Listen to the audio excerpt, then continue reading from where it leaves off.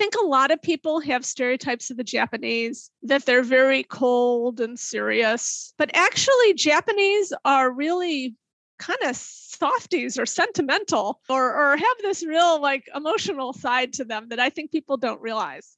And so they really care about small things that you might do that are personal to them or that recognize them as people. こんにちは皆さん。ビジネスサクセスジャパンのポッドキャストへようこそ。Hello everyone and welcome to the Business Success Japan podcast. This is your host, Lydia Buchelman. This podcast is for individuals who want to develop and strengthen the communication skills and mindsets that are essential for a Japanese business environment. The helpful, practical suggestions and engaging insights offered here provide listeners with the in-depth cultural context needed to achieve their own version of success while collaborating with Japanese counterparts. Today, I'm sharing a conversation that I got to have with Rochelle Kopp. Rochelle is the founder and managing principal of Japan Intercultural Consulting, which is an international training and consulting firm focused on Japanese business. Her area of expertise is Japanese culture and business practices, particularly Japanese communication style and organizational behavior, and decision-making in Japanese firms. She's also a prolific writer and posts much of her practical and insightful work on LinkedIn, so if you're not following her there already, you're definitely missing out. We'll hear much more about her work and what she's learned in the upcoming interview, so be sure to stick around to learn more. My name is Rochelle Kopp, and I am managing principal of Japan Intercultural Consulting. Perfect. So could you tell us a little bit about your history with Japan? Certainly. So I got interested in Japan back when I was in high school for a variety of reasons that all kind of came together at one time. My hobby was doing artwork, and I grew up near Chicago, and the Chicago Art Institute has a wonderful collection of Japanese art, especially ukiyo-e, as well as a large collection of impressionists who, as you might be aware, were highly influenced by Japan. I took classes in an artist studio, and there was a Japanese artist who worked there, and she was really fascinating, and her art was wonderful. I had several friends who were Japanese American, and I really liked hanging out at their houses. Their parents were really nice. They had lots of like cool Japanese things around. There was also an exchange student from Japan who sat with my group of friends for an entire year every day at lunch. And every day she had some fascinating Japanese thing with her. Maybe it was just a Japanese novel she was reading, but if you've never seen a Japanese book before, it looks pretty different than an American one. So I was always fascinated by whatever things she happened to have with her. So those were all kind of happening around me. And I'm dating myself, but at this time, when I was in high school, the miniseries Shogun came out. And that was, at the time, this was before cable TV or Netflix, and whatever was the miniseries on network TV was a big deal. And so that was pretty fascinating. And just, everyone was starting to become interested in Japan at that time, and it kind of crystallized for me. Then when I went to college, I knew I wanted to have a career in business. And I thought, well, if I learn Japanese, it'll be useful from the cultural side. I can, maybe read the characters on those ukiyo-e. I can maybe do more interesting things in Japan, but it would also be really helpful for a future career. And I thought, kill two birds with one stone. That was my plan. Great. And you've definitely been able to come a long way with that combination as well. Yes, it's worked pretty well. So could you tell us a little bit more specifically what Japan Intercultural Consulting does? Certainly. So our main offering is cross-cultural training seminars. We also do a lot of executive coaching and team building. And our main client base is Japanese companies' global operations. And we also work with firms from other countries that either have operations in Japan or are working closely with Japanese organizations in some other way. Great. So you are very prolific on LinkedIn with your writing and also sharing some of the other work that you're doing in the cross-cultural communication space with Japan.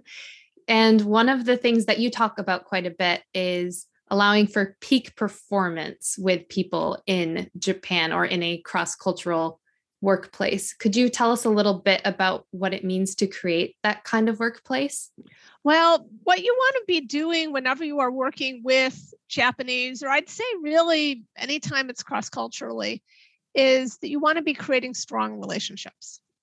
And before the pandemic, I was recommending people in other countries to go to Japan and spend time there and get face-to-face with your Japanese colleagues or clients or partners, et cetera. And obviously that isn't practical at the moment. And even for people who are within Japan, people are tending to stay at home or not be running around to do a million in-person meetings. And so that dynamic has had to shift a little bit. But I think the same idea of creating strong relationships, getting to know people as people, having them get to know you is really critical for working together effectively. Great. So what does it mean to get to know people as people? Because it seems like something that's obvious, but I can see how it might trip people up where you just see somebody at work or you just have this one form of transactional relationship with somebody. How do you take that next step in a practical way cross-culturally, where you might also be a little bit nervous about, oh, how do I interact with them in a culturally appropriate way? What if we have nothing in common? That sort of concern. Right. I think maybe the best way to answer this question would be to share an example with you of someone who did this really skillfully. So this is what the situation was. I was hired by a Japanese company's US operation. And they said, well, we want you to come in and do a seminar for our sales administrators. And little did I know that when I walked into that room of sales administrators, I would find a bunch of people who were really deeply unhappy with their colleagues in Japan. That it turned out for this particular company, they did all their manufacturing in Japan, and they were making large pieces of equipment that were used in factories that, cost millions of dollars each, were very, very complicated. And they were selling them to the US companies. And so what would happen is that when the sales force at this subsidiary in the US, when they had sold a project, then it got handed over to a sales administrator who would shepherd it through the process and keep everyone on the US customer side apprised of when things were going to get where. And also during the process, there would often be questions or things that would come up from the US customer that then the sales administrators would need to convey to the people in Japan and get an answer and relay it back to the customer, which sounds simple and straightforward. However, the people at the parent company did not speak English very well. They were, the engineers who were very overloaded with various work they had to do. Also, it turns out for this particular company at this time, their American customers were 10% of their total customer base. So they were much more focused on their very demanding customers in Japan. And maybe when there was a little time left over from dealing with them, then they'd answer the inquiry from the US team. And so what happened was that a lot of times one of these sales administrators would have a fairly urgent request from an American client. And this is someone who's paid $2 million for a giant machine that they feel like they want to get quick answers. And they could not get an answer out of their people in Japan. And they would get very upset and very frustrated and sort of convey that frustration to the people in Japan. And so this was becoming a problem. And it turns out that that's why they had brought me in to do training for this group. So I had to spend about, at least 10 minutes listening to them tell me about how deeply unhappy they were and how frustrating it was that they didn't get quick answers from their colleagues in Japan. There was a lot of anger there, basically. So I kind of let them vent. And after they had kind of told me their frustration, there's one gal sitting in the back. I remember her. She had bright red hair.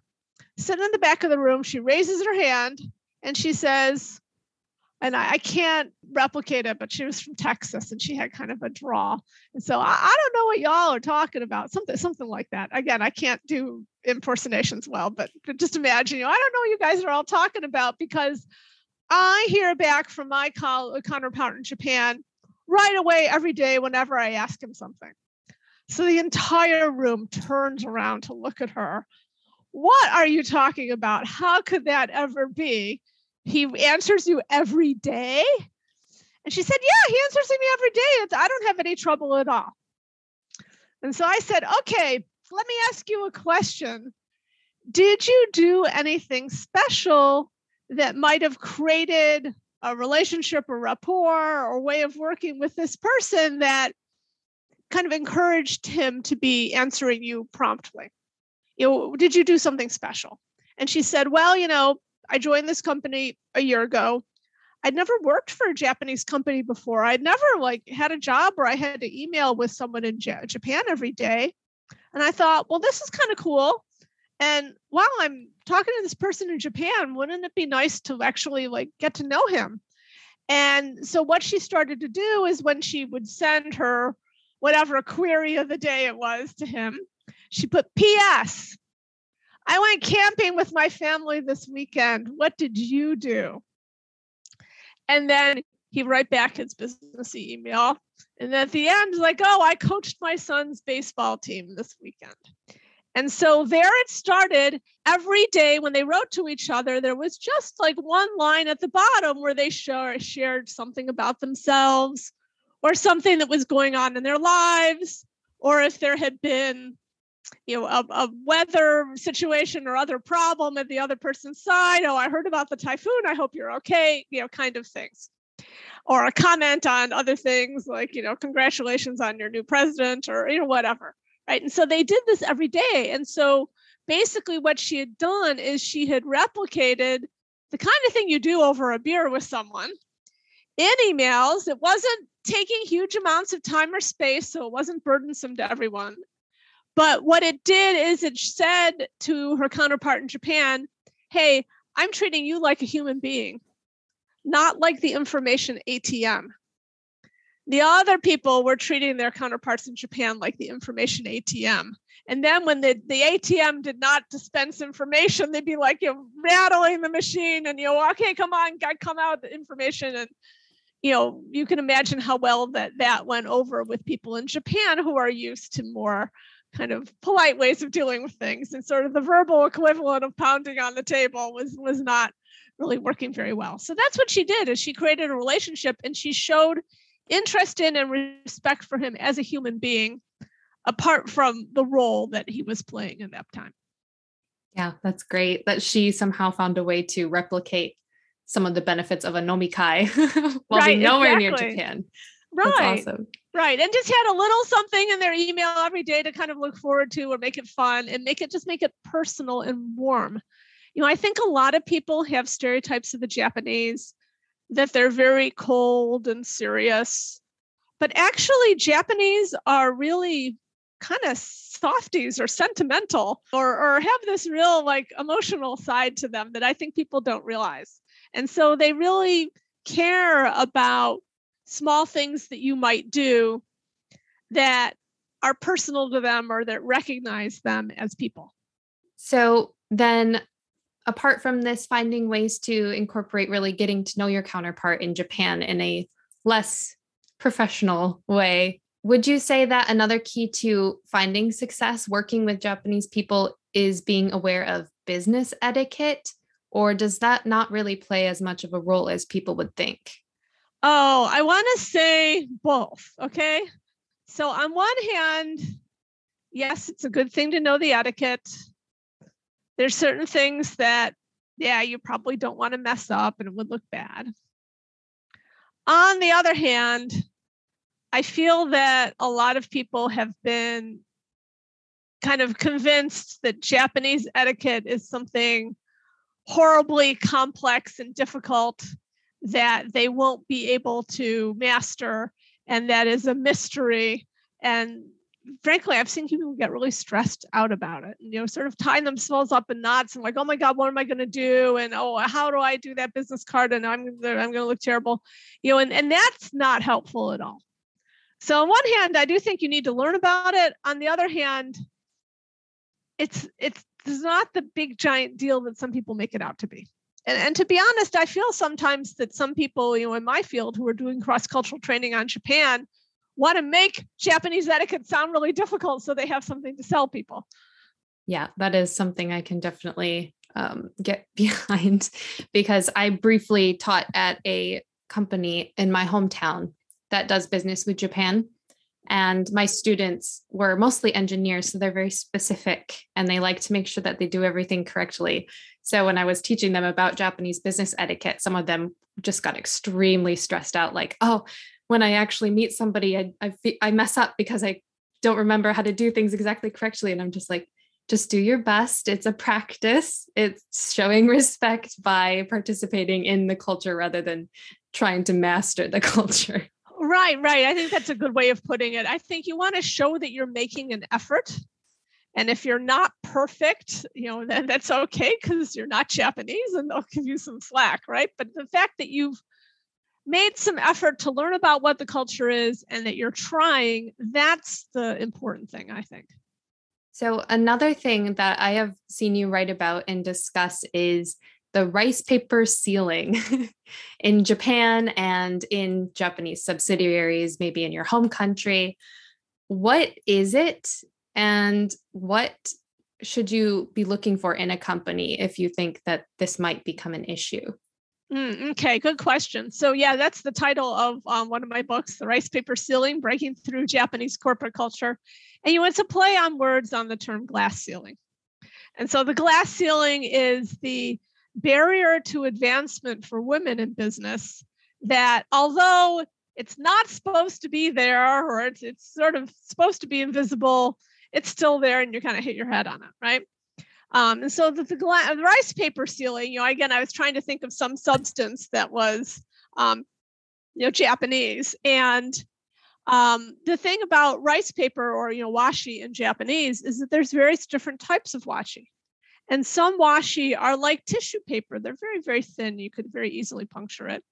Other types of washi are pretty heavy duty, and they're almost like Tyvek, which is the material that they use to make FedEx envelopes, right?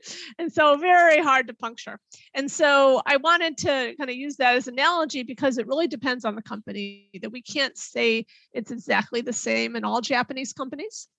And so what I really recommend to people is to be looking at your company and see, what is it that they are actually doing? Do they have non-Japanese who are in senior positions? Also, do they have non-Japanese who are on their board? That really is the most telling thing of, have they ever put non-Japanese in significant responsible positions? Lots of Japanese companies have been doing that. And I am just way behind in getting this done, but someday I'm going to do an updated edition of the rice paper sealing, and I'm going to talk about, really, there are lots and lots of, for example, U.S. operations of Japanese firms where now the top person is an American. And that wasn't the case at all very much when I first wrote this book. And so there's been a big change, and there's been, more Japanese companies that are willing to put non-Japanese in key positions. Often it's people who have come up within the ranks. Also, Japanese companies are getting a little bit more comfortable looking outside to hire someone as well, right? And there's a big push in Japan to put non-Japanese on the boards of firms. And so you're seeing more of that. And so again, that's symbolic. Is the company really walking its talk on diversity at the highest levels, right? So if you do find yourself in a company where you suspect there may be a rice paper ceiling above you, are there any things that people can think about doing, or possibly find ways to maneuver around that rice paper ceiling? Well, I think always when you're talking about kind of career planning or getting ahead, that one thing that's very, very important is just first that you be doing your job really well. And I think the better that you do your job and the more comfortable that you make people with you, the more potential you will have for breaking whatever barriers there are, right? Because, whatever group that they're thinking they want to promote more, but if you're not someone who really does a good job, that they're not going to promote you, right? So the main thing is to be good at what you do, right? And to make sure that that's getting, properly evaluated and recognized within the firm. And then once you're really sure that you have the track record that would be needed to be able to move forward, then I think it's a matter of looking carefully at your firm and saying, well, what potential positions could I be aiming for? And that's where you can ask your manager, or a lot of times in Japanese firms, individual managers aren't really good at giving career advice. So maybe that's going to your HR department and say, I want to plan my long-term career in this company. And ultimately, I'd like to aim for X post. What advice can you give me about what I can do to prepare myself to get from where I am now to that kind of position? And see what they say about it. Do they have a clear career path? Do they have an idea for how you can prepare yourself? Or is the idea of putting someone like you in that position, like, obviously not on their radar screen, right? So I think you can learn a lot from how they react to that, right? Definitely. Are there any other ways that you're aware of that HR functions a bit differently in Japan versus, I guess, more specifically for us, American companies or other Western companies? Oh my gosh, a huge list. I wrote a whole book on this topic. Yeah, HR in Japan is very different than in basically most other countries. And the reason it's so different is because in Japan, it's starting to change, but fundamentally, they don't have a fluid labor market. And because of that, they have kind of a unique system for HR where people are hired immediately when they graduate from school, usually university, but in some cases for shop floor workers, it might be high school. But they join the firm and then they stay for the firm for their entire career until the general retirement age, which is 60. And so firms can rely on people staying with the company for their whole career. They don't have to worry about holding on to people or keeping people.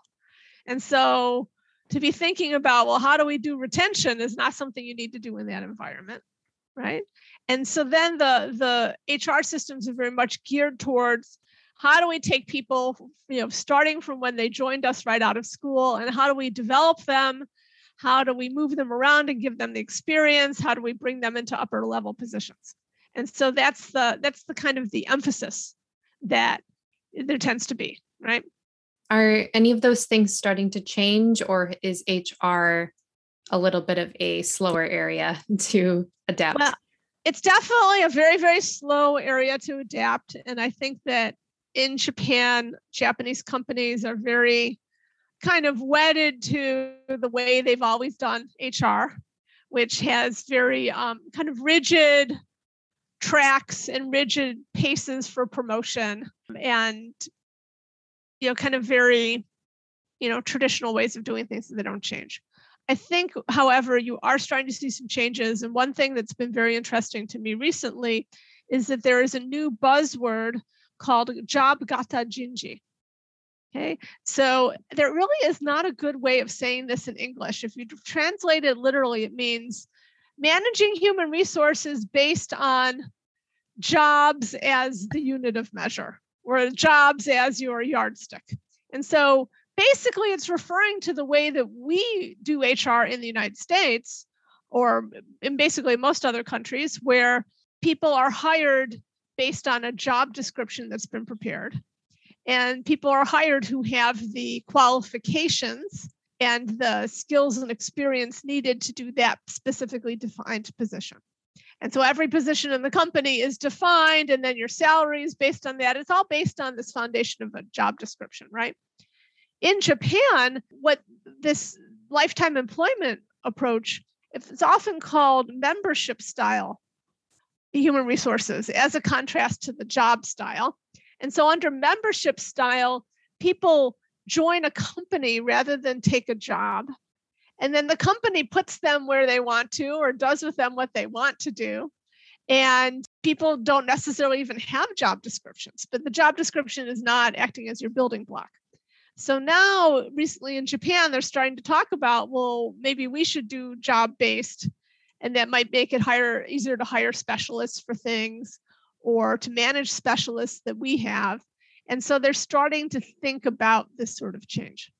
Is that at the moment still kind of relegated to people with contracts as opposed to being full employees, or? They're starting to do it for full employees, but it's very limited and companies are just starting to experiment with it. A lot of the companies that I know are doing it are not doing it for all their employees, but they're doing it for more specialized groups of employees. Like, okay, we're going to do it for all our computer programmers, for example.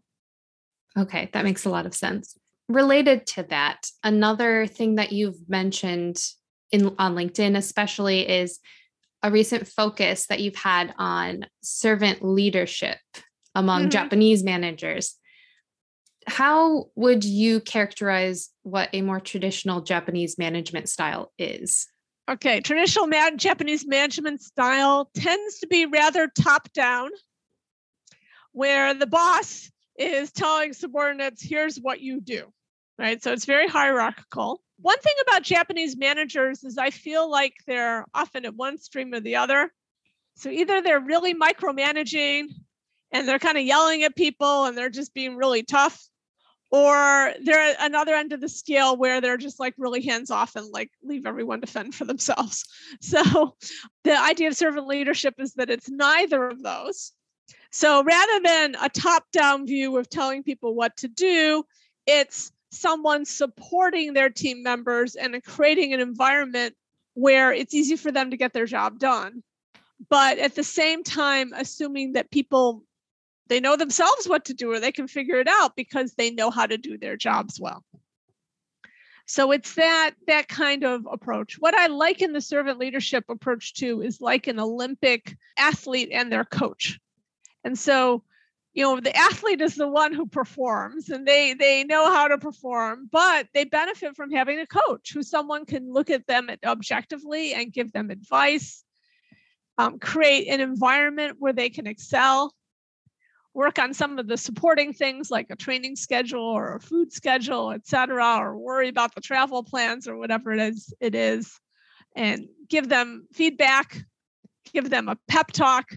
Those are all things that your coach would do. And so I kind of feel like the servant leader is like the Olympic athlete coach to their employees. Yeah, that definitely makes a lot of sense. And you mentioned the topic of feedback more specifically. How does feedback currently function in Japanese organizations, or I guess more traditionally function in Japanese organizations? I guess I want to just answer it doesn't. And so I have found that uniformly feedback is one of the weakest skills for Japanese managers. That, as I said, you have on one hand, the Japanese managers micromanaging and screaming at people, and they're probably giving negative feedback in a pretty harsh way. And often on very superficial things, like your desk is a mess or something like that, right? And then on the other hand, you have other Japanese managers who never give feedback at all, even when they really ought to be, and are afraid to say anything to their team members. So you have kind of both ends. And so the thing is, feedback, there is no Japanese word for feedback other than feedbaku. Feedback just pronounced with Japanese katakana pronunciation. It's not an original concept in Japan. That in Japan, people tend to avoid direct communication of information that the other person doesn't want to hear. And so they're very non-confrontational. So that makes it hard to give feedback. The other thing is that for those managers who are giving lots of feedback in that really harsh way, there's this idea that the person higher in the hierarchy can really just tell the person who's lower in the hierarchy what to do and just be very direct with them. Also, Japan is a culture where people don't always spell things out in words, and that's what feedback is about. So I just an example that comes to mind here. And again, this is just from a movie, but I thought it was really nicely done. If anyone can remember back to the first original Karate Kid movie, and near the end of the movie, Mr. Miyagi gives one of his treasured cars to the young man, and he gives him a car. And the young man says, "Mr. Miyagi, wow, you're the greatest." Again, that's very American, very kind of gushy, right? And Mr. Miyagi says, well, kid, you're not so bad yourself. And that would be like the most positive verbal feedback that you could probably expect from a Japanese man of his generation, right? Or a traditional Japanese manager. That they're not gushy and they don't say much. And even saying that much was a lot, but he gave him a car. It was very big demonstration. So that would be a very Japanese thing to do, is to send a message with a gift rather than words. And the problem is, most gifts are not, or other actions are not going to be as large or as obvious as giving someone a car. And so they're often misunderstood. And so, for example, I remember one situation at a Japanese company. There was an employee who the Japanese staff thought that her work was absolutely terrific. And so they wanted to give her, they gave her more work to do. And so, she did this really well. Well, let's have her do this and let's have her do this. Well, the woman became very upset. She's like, they're just dumping on me and I'm getting all this stuff to do and I can't handle it. It was actually a compliment. They thought she was doing so well. They wanted her to do more, but no one ever said to her, you've done so well with this work that we want to give you this additional responsibility, or we think that you can do this one as well. We think you have great technique or whatever. They never said any of those things. So she completely misunderstood it. It's very easy to have things like that happen when you have people from a verbal culture and people from a nonverbal culture working together, right? So one thing I think is happening is that younger Japanese as well would like to hear things in words a little bit more. So there's a culture change within Japan, or an evolution. And so I tell Japanese colleagues or clients, if you learn how to do feedback, it'll work well with your non-Japanese employees, but it's going to work well for your younger Japanese employees too. And kind of this traditional lack of feedback in Japanese companies, what would you say is the source of that more? Is it how people are promoted within a company? Is it just a lack of training? Or is it just the expectation that if somebody's been at a company for long enough, they somehow should just know how to do this? Well, I think it's all of those above. I do think there is an expectation that people figure things out for themselves.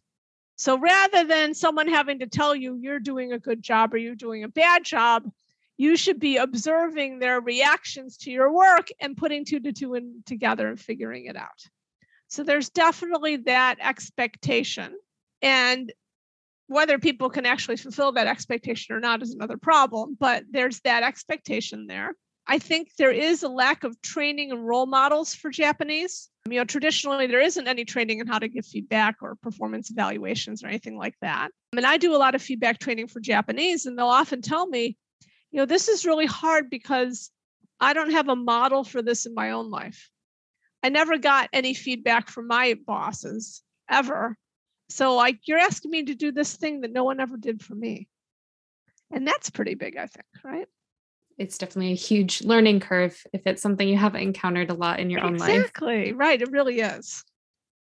So how likely do you think that this form of servant leadership is to catch on in Japan or even become standard in the country? Well, that's the question. That would be my dream if it became standard. I do find a lot of Japanese who are very interested in it. One other thing I'll say about servant leadership is that it's particularly applicable when you are managing high skill employees.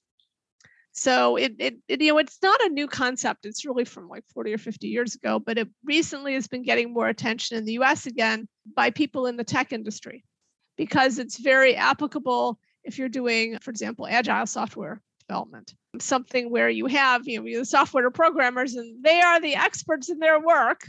They don't need anyone to tell them how to program. They know how to do that. They're very high skilled labor. And so this approach works well for people like that. And Japan is going to be needing to effectively utilize high skilled labor better, right? So it's kind of appropriate for that. So I find that there are a lot of Japanese who are looking for a new way to manage. They don't want to be like their managers were to them, right? I have one client who's like, oh yeah, like every day my manager used to throw an ashtray at me.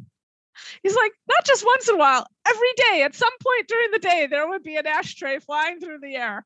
So, if that's, what your experience is of being a manager, you might want to do something different, right? And so I do find a lot of Japanese want something different and they're searching for something. Also, I have found another group that's really interested in servant leadership is Japanese women. And I feel like that's a really good fit for them because, I'm not sure if you're aware of this, but a big issue in Japan, they've been having trouble moving more women into management positions. And there's a whole lot of complicated reasons for that. We could do an entire other podcast to discuss, including lack of daycare support and lack of the men doing their share of housework, et cetera. Anyways, there's all sorts of factors. But one factor that's out there is that, and surveys have shown this, a lot of Japanese women have no interest in becoming a manager. And this idea starts pretty early. So, I was doing some teaching a couple years ago. I was helping out at Kitakyushu University. They were starting a new global business program. And I was helping them set that up. And as part of that, I did some teaching down there. And one day I was doing a class with freshmen it was pretty early in the school year. So they had only started, school a few weeks earlier. And something in whatever curriculum that I was using was talking about managers. And so I asked the class, well, if you think you would like to be a manager someday, please raise your hand. Expecting, like in the US, that probably at least half of the room would raise their hands. Only 2 or 3 people raised their hands, and I think 2 of the 3 were male. And it was a class of maybe like 60 or 70% women. Okay, or maybe even 80%. It was definitely more women than men. And I'm like, no, you guys are the only ones who want to be managers. I'm like, okay, everyone who's not raising your hand, why are you not raising your hand? Why are you not interested in being a manager? And the answers that I got were like, they were afraid of it. Like, if I become a manager, I can't have work-life balance. Or if I become a manager, I would have too much responsibility. And then if things went badly, I would get in trouble. Or they just had all these negative images of being a manager. And these were college freshmen. So at that point, they had already picked that up, right? So it starts early. But what I see a lot, working with, women who are already in their careers and they're maybe, at the point where they're about to become managers or have become managers. And I find that a lot of Japanese women have, these negative feelings.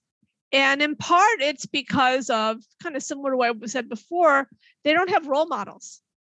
And they think, oh, well, being a manager means like being all those male managers that I've had who I don't like and I don't respect. I don't want to be like them. You're telling me I have to be a manager. That means I have to be like them.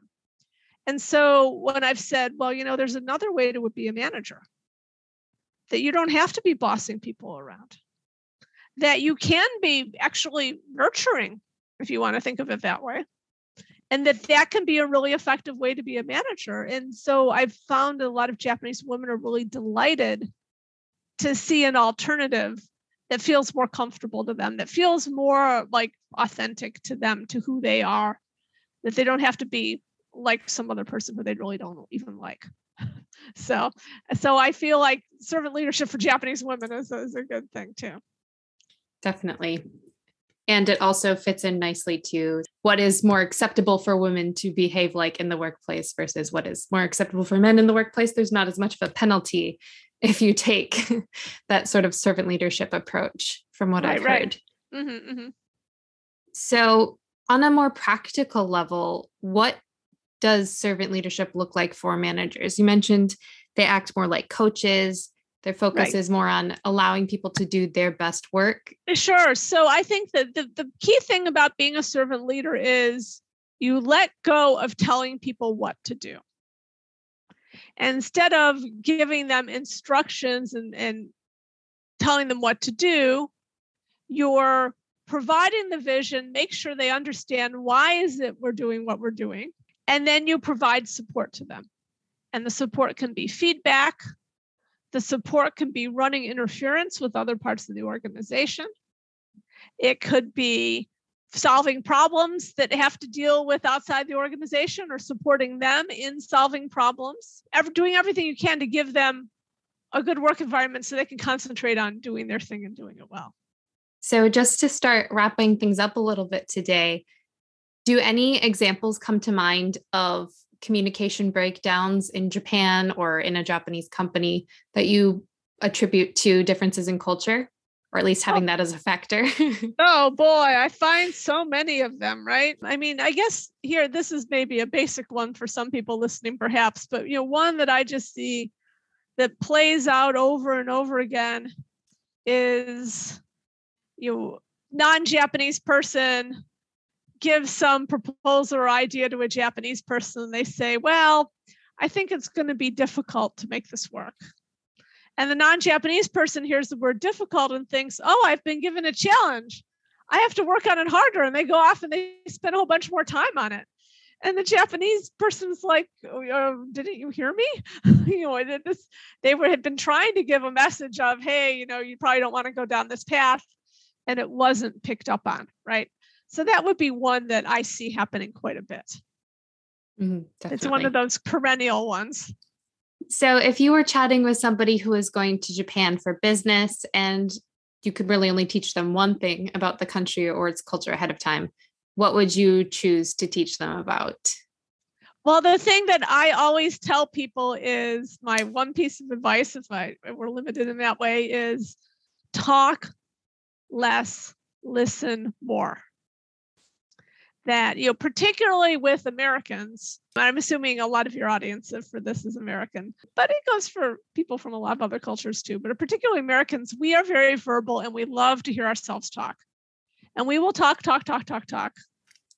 And if you do that, Japanese will politely be quiet, but then you won't hear anything that they have to say. And you'll be missing out on a lot. And you'll be making it hard for them to share what they want to share. So sometimes you just have to shut up, and give Japanese a chance to express themselves. And it may mean feeling a little bit more comfortable with silence. A lot of times for us as Americans, if there's silence more than a few seconds, we start to feel uncomfortable. Let that silence linger a little bit.